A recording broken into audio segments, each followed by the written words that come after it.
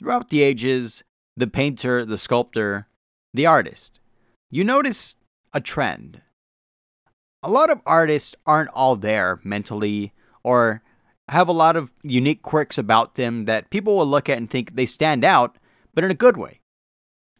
Welcome back to the Meat Weed Podcast, where today we have discovered, or at the very least we've known about, a certain artist that a lot of people do know, not because of anything particularly positive. A lot of people in the music areas, in the music circles of the internet. Wesley Willis. If you guys don't know who that is, I'm more than happy to introduce you to this unique artist. Wesley Willis is someone who I think of. I just watched a documentary, right? I did a lot of research on this person, and I'm charmed. I'm very charmed by the person. There's just something about Wesley that you just like, you know? It's like if you met this person on the streets, you would think you knew them your entire life. They are so charismatic, and yet they were a troubled artist. I say they were a troubled artist not because of who they were, not because of decisions they personally made, but just sometimes life deals you a bad hand. And unfortunately, a lot of us artists do understand that, which is why I related so much to Wesley Willis. Anyway, let's talk about him.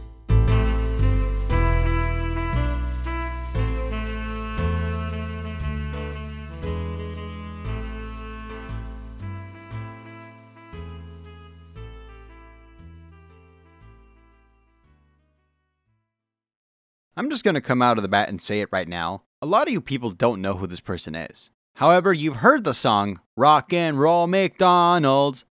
Yes, that was Wesley Willis. Wesley Lawrence Willis, born May 31st, 1963. Or, if you don't know him for that song, then perhaps you know him for his very famous Chicago skyline, not paintings, but drawings. You see, Wesley was very talented in that he would get very big pieces of essentially cardboard, or not cardboard, but very big canvases of his own that he would buy at the same store every time, and he would go out of his way, sitting down outside of Chicago, looking around and just drawing whatever he saw. From his perspective, that's what he drew. And the thing is, I've seen these drawings and I'm actually very impressed. Like, his eye for detail is immaculate, absolutely stunning. And he did this with pen, okay? That is what blew my mind more than anything. I've seen some artists who have an immaculate eye for detail, and they'll be using brushes on oil, acrylic, linen stuff, all this really expensive stuff. Not Wesley. Wesley, kept it simple. Just do what you know. Here's a pen, here's some straight lines. His eye for detail, that's what blew my mind. Wesley was a deeply, deeply intelligent person. I don't know how to explain it, right?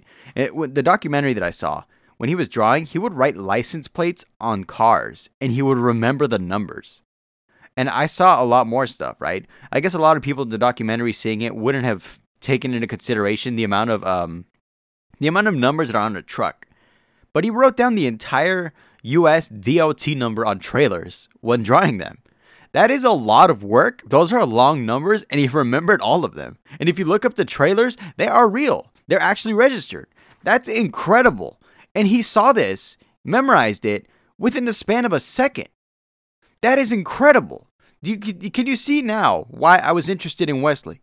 What got me originally, right? And I'm just being honest. What got me originally was the meme. The Rock and Roll McDonald's. Okay, it's an interesting song, right? What's even more interesting is even though it's 1, out of tune, 2, off beat, and 3, just not well produced, in terms of music standards, it has a lot of listeners. It's got thousands of people listening to it. Wesley has a cult following online who to this day are still active. Like, this isn't something that just happened and disappeared, okay? No, Wesley is loved and adored by everyone who met him. Wesley was also well known for one thing. If you met him, even for a few minutes, you would be his friend. Wesley was very talented at one thing, and that is communication. The man could talk to anybody, no matter what. In fact, everyone who spoke to the man even recalled leaving thinking, wow, that's a good guy. And they remember him. They remember Willis. I don't know. I've never met someone like that, but after seeing the documentaries, you just get this positive vibe from him. The thing about Willis as well is that he has this genre of music that he never claimed himself, right? He always claimed he was he played rock and roll. That's what he would call himself, okay? He'd say I'm a rock star. That's what he'd call himself. But truth be told, it falls under the category of outsider music, which is something I'm very familiar with. Essentially, it's within the binds of music, but not within the binds of a genre. Essentially, it's so unique sounding that it falls under its own category. I would say this is Willis rock. Why not? That's absolutely what I'd call it. Because even though, again, like I said, it's not your traditional music, right? A lot of people are going to hate it, in fact. But I for one, actually kind of, I vibe with it, you know? Like, I listen to it and I think, it's not what I normally listen to, but I fuck with it. Like, wow, I'm bobbing my head here listening to some Willis. There's that song he made, Batman Kicked My Ass, I believe? I think I said it wrong. I whooped Batman's ass. That's what it was. Now, here's where we get into the more serious side of the artist, right? There's always this trope of the starving artist. Not Wesley. Wesley's unique in that Wesley is, even in the documentary I watched, Wesley himself said, "I'm a hustler." And he absolutely was. Because the man never stopped, okay? Like, as soon as he finished a drawing, he would sell it for like $10. A really cheap price, right? And as soon as he finished it and he sold it, he'd immediately start again. He would go and make another one. Or he would sell an album as well. And he was so nice about it too. He wouldn't shove it in your face. He wouldn't go, buy this album, buy this album. He'd go, would you like to buy an album? And if you said no, that's fine. And he'll still start a conversation with you. He was such a genuine guy. I loved him. Honestly. I never met the guy, but after watching the documentary, consider me a fan. Wesley fans, consider me a fan. Because, yeah, that's... honestly, there's something so charming about him. You have to watch the documentary. It's on YouTube right now. Check it out. There's another one that you have to pay for, but honestly, I'd say it's worth it. I don't want to spoil too much about what the documentary said. They put it in far greater words than I could. But in order to summarize the first 20 minutes of the entire thing, we could simply put that Wesley's life growing up was not easy. Unfortunately, he had to deal with a lot. He had a lot of brothers and sisters, but he had not the best family life growing up, which, you know, that's usually fuel for an artistic fire right there, which is, you know, exactly what Wesley did. And of course, Wesley, would go out, and that's how he made his money. Again, mentioning earlier, the pen drawings with all the details and, you know, just a bit of marker to color it in. Very well done. And he would turn a profit. Like, he would actually go out and make a decent amount of money doing that. Which is nice, you know, I'd like to do that. Wesley is a bit of a hero to me then. Seeing that, I guess you could say I'm inspired, because if Wesley could do it, then I could. That's one thing that I liked as well, is that Wesley got the attention of people, right? Like, he would also always listen to music. I think that's something that we can all agree with, right? We can all universally accept that. Let's say we're on a long bus ride, which normally he did. You want to listen to music. You don't just want to sit there in silence. It's awkward. You want to chill out. You want to hear some music. You want to enjoy the ride. It's something that he would call that a joyride, which, you know, that's nice. But here's where we get to the more serious part. Life sucks, okay? Life is not all about just enjoying it. Life can suck sometimes, okay? I understand that. Wesley, at age 26, was diagnosed with schizophrenia. And one of the things that really stood out to people is that Willis would encounter what he called, you know, what he would self-describe as demons, which, again, he was schizophrenic, so these were delusions brought on by his schizophrenia. And sometimes he'd be on the bus, or a majority of the time that they happened, he would be on the bus, and when he started hearing these quote-unquote demons, that's when he would consider a hell ride. And that's when he started making music that was a lot more, I guess the term was more gross. You know, a lot of stuff that would essentially quote-unquote gross out the demons, such as primarily bestiality. He He did that a lot.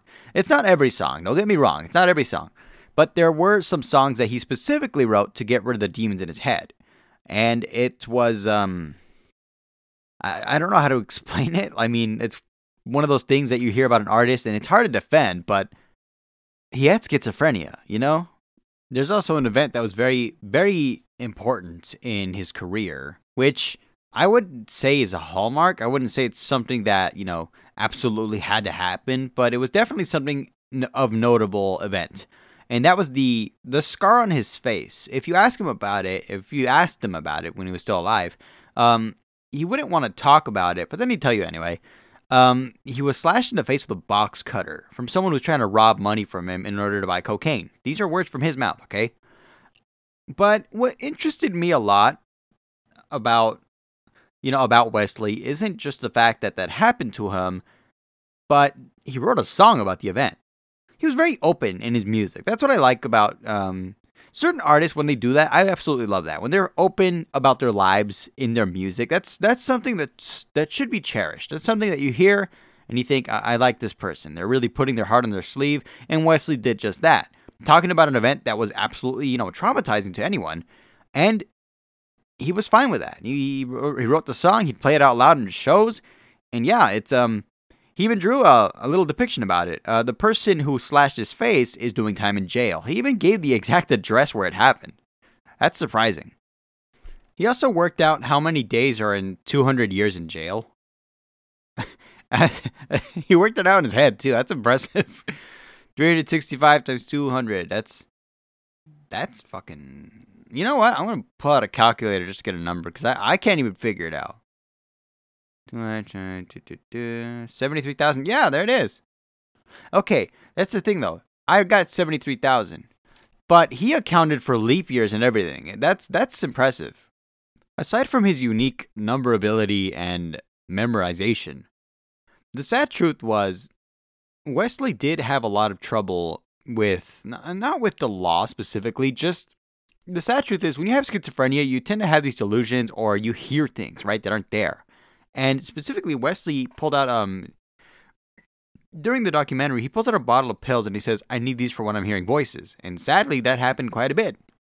There was a pace train, or a pace bus, that's what it was called. He would take that regularly, and before the schizophrenia, he would actually hear music in his head, and he would, he'd vibe with it. He absolutely loved it. But it started getting worse and worse. In fact, he called it the demon. He said, the demon in my head is ruining, always shouting obscenities at me. And on occasion, it would end with him throwing fits because he would shout back at a voice that wasn't there. And unfortunately, you do that, and people are going to look at you funny, right? So imagine what he must be feeling when he's on the one place where he finds solitude and peace in this horrible, world. He went on the bus and he found peace. It was a joyride. He just liked being on the bus. He didn't even care where he was going. He just go around, But on the bus, he was a passenger and he was just going from place to place, listening to his music or not.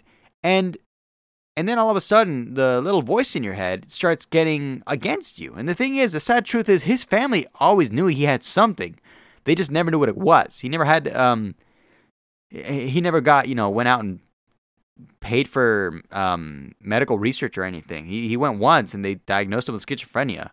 And there are some other stuff that he did eventually go back to the doctor to see. Other stuff did happen, but that's further down the line. I'll tell you guys about that later. Because the truth is, it's been a while since he died, but still, it's still an interesting story. I know a lot about this guy, and it took me down another rabbit hole. I love those. I love rabbit holes. This one I just think about a lot, quite a bit. After I had learned about him, I just started thinking about it. Nothing, I don't know.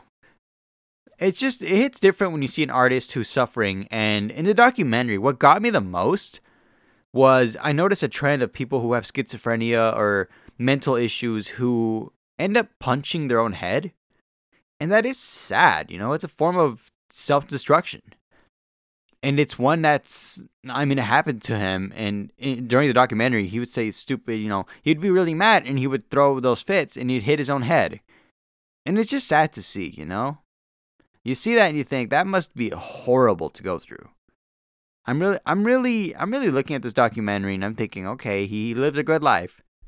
But still, it's sad. And, it's sad when an artist suffers. So when an artist does suffer, he could put that suffering in his music or in his art. And, he put it in his music. And quite frankly, it's some very unique music. Aside from that, one of Wesley's defining characteristics is the little dot on his forehead. By little dot, I don't mean little. I mean, it's about the size of, it's a significant dot. I wouldn't say it's a dot.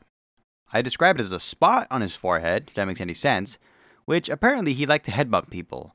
Not in a fighting way, but like in a nice jovial way. Like, hey, head bump, and then you'd bump heads with him very, very gently. He wouldn't hurt you doing it. He did that as kind of like a fist bump. There was a fun thing you could do with Wesley when he was still around, where if you wanted to buy a CD off of him, you would, you'd be able to buy a CD off of him no matter what, right? No matter where you were at. He always had one or two, and in his heyday, he was always selling, himself in person. He wouldn't have someone else doing his dirty work. He himself would go, "You want to buy a CD?" Regardless of how many people were listening to him, right? There was a lot of people shaking his hand, meeting all kinds of people. And he had quite a bit of money in his pocket, right? The thing that was weird to me is that he never had a bank account. Wesley had this unusual habit of carrying cash with him. A little too much, like way too much cash than you would expect. In fact, like I mentioned earlier, if you wanted to buy an album off him, they were $10, right? If you gave him a 20, he would reach into his pocket to grab a $10 bill, and hundreds of dollars would come out with it. Like, sometimes it would just spill out of his pocket. The man was loaded, okay? In fact, in one of the parts of the interview, or the documentary rather, he's talking about shows that he did recently, and he said, "I'm not broke anymore. I did this show, I did this show, I did this show. I currently have $6,700 on me." And keep in mind, people thought he was homeless. If we're being fully, correct, if we're being fully accurate, he really was a homeless guy, but not homeless by choice. It was more like, okay, he didn't have a bank account, he didn't have credit. That's the problem there. But he was making money. He was making a decent amount of money. He moved in with someone who took pity on him. Not really took pity, more like they were interested in his art. And he also wanted to get out of the south side of Chicago, which unfortunately is where the incident happened, where he was sliced in the face. There's something about the amount of stress living there as well, along with the family life, all the turbulence of his life, basically, accumulated in a person who was always thinking about moving somewhere else, He's not broke anymore. I love hearing that part in the documentary, because, yeah, he died, well, we're not there yet. I'm sorry, I'm losing my train of thought. Something's bothering me right now. I have a lit candle in the room, and I really should have turned it off. I don't know why I'm staring at it, but it's really close to my charger, and I should probably move it. Okay, there we go. Anyway, he mentions how he's no longer broke, and I love that part, Big wins for the guy. He got a lot of good things out of life, and, well deserved. I love this part of the documentary as well, where he gets on a flight, and by the end of it, everyone's shaking his hand. He talks to the stewardess. He talks about how he's a musician. He's going to play here and there. And it's American Transit Airlines, something like that. He made a song about them, too. And he said, "When I get the master record, I'm going to have about 4,000 CDs printed. I'll save you one." And he's talking to the stewardess who works there. Now, I don't know. If I was given that opportunity and someone made a song about where I work, I guess my place of work, that'd be nice, to get a song about it. When I heard the song, I thought, I wonder how they reacted when they heard it. Because to me, I'm very punk rock, right? I have this thing where if I hear a song and it's not a traditional song, it's something very outlandish, I'd still like it, right? I mean, I'm blasting Death Grips on the regular, but not everyone is as into that. Not everyone is as open-minded as I am when it comes to music. Speaking of which, my Spotify rap came in, and it really blew people's minds that I'm a giant fan of Max Richter. Yes, I never play him in front of other people because I get emotional hearing his music. And yet here I am, telling you the truth. It feels weird saying that out loud, I'm not going to lie. Side note, I just found that one of my videos on YouTube, I was never given a warning about it, but I just saw it myself by looking through it, was restricted. So, of course, that's why my videos aren't getting recommended to anyone. It's an old video, too, and I just now saw it. It's been up for months. All right, that's been deleted, and if the numbers start going up, cool, another YouTube video coming soon. I think I know where to go. But anyway, back to Wesley. I need to quit talking about myself. Because I think at this point, it's important. It's nearing the end of the podcast, so I'm just going to talk about this. Wesley's leukemia diagnosis. It's kind of sad hearing about it. You know, when I was watching the documentary, I actually wasn't aware that he died. So this is how I found out. Like, a lot of people had already known, but when I heard about this, I thought he was still alive. I never knew, right? I thought it was interesting too because of the documentary. Like, it really goes back into his old life. I wonder how old he would be now. Actually, I'm not sure. If he was still alive, he'd be 60 years old this year. So, would have been a long life. But he unfortunately did pass away from complications because of leukemia. The thing is, right? It's kind of, this is the part that gets me, right? Is that he was always on tour, always making his money. He loved to tour, and while he was on tour, he never really had a private home, right? He never had a house that he stayed at. He always went to a hotel booked by his manager, and the diagnosis kind of came as a surprise to everyone, because the thing is, he'd never really gone to the doctor. He doesn't go often, and a lot of people started noticing that he was acting a certain way. They thought, is it the stress of working too much? Is something going on? He's losing a lot of weight, and all of a sudden he looks very different, and he acts kind of different. We know he's on schizophrenia, and we know he has schizophrenia, but he's on medication for that. What's this other thing? And that's when they found it. He went to get a physical, and they found he had leukemia, and then he was on an experimental medication, which it was working. That's the thing, though, right? He was doing just fine, but sadly, again, because he was always on tour, he would sometimes run out. And it was infrequent, right? He would take infrequent doses. He had to take them frequently, and the medicine had to be done a certain way because he wasn't able to either get the medication or he just kind of winged it because he wanted to play a show, and a lot of people loved him. When he was at a show, of course you wouldn't want to miss out on that. Sadly, because of this, it did cause it to come back, and that's where he ends up landing in hospice. I don't know if I would say this is a tragic and poetic moment at the end of his life. When he was in hospice care, he had clocks all around his room. A lot of clocks. And he would draw them. They got him some board and a pen, and he just kept drawing. The last drawings in his life are primarily just clocks. A lot of clocks. The thing is, right, he did have a lot of clocks in his house as well. I don't know what the obsession was with it. I really don't. I'd say maybe the obsession with clocks is it's one of those things, right? Everyone has something that they really like. I guess that was his. During the documentary, he just randomly, they notice all the clocks on the wall. They say, how many did you buy? He said, I bought 3 of them. And there's way more than 3, I'll tell you that much. But, he had to have his clocks. He had to have his keyboard, his boards, and just something to draw, While he was there, he'd always lighten the room. That's just how he was. He would always lighten the room, but he would pass away at August 21st in 2003. What gets me, right? What really struck a chord with me right here in the heart is his last words. The thing is, right, he had a doctor who was helping him. He really trying his best to help him either get better or just waiting it out. But Wesley's last words, where he called out to his doctor before he left on an elevator. He said, "What's going on, buddy?" He says, "Doctor, I love you." Damn, in the documentary too, the doctor he mentions that, right? And he just got a smile on his face, like he's remembering that moment. Like that's, why do I say that? Why do I say Like I really don't know. It's a powerful moment. It's hard to put into words. So here it is. It is a powerful moment in the documentary, in the man's life, and for the doctor's life as well. Imagine that being Imagine your patient's last words being, "I love you, doctor." You know? That hits different right now. You know something that does get me, though? Talking about all this in the most sincere, heartfelt way. I've always mentioned it. No, not always. On occasion, I mention it. I've mentioned it in the past. Memes are how we write history nowadays.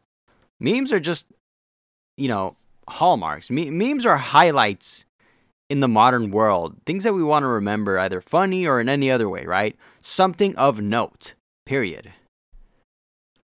I say this because I would have never looked up Wesley Willis if it weren't for a fucking meme.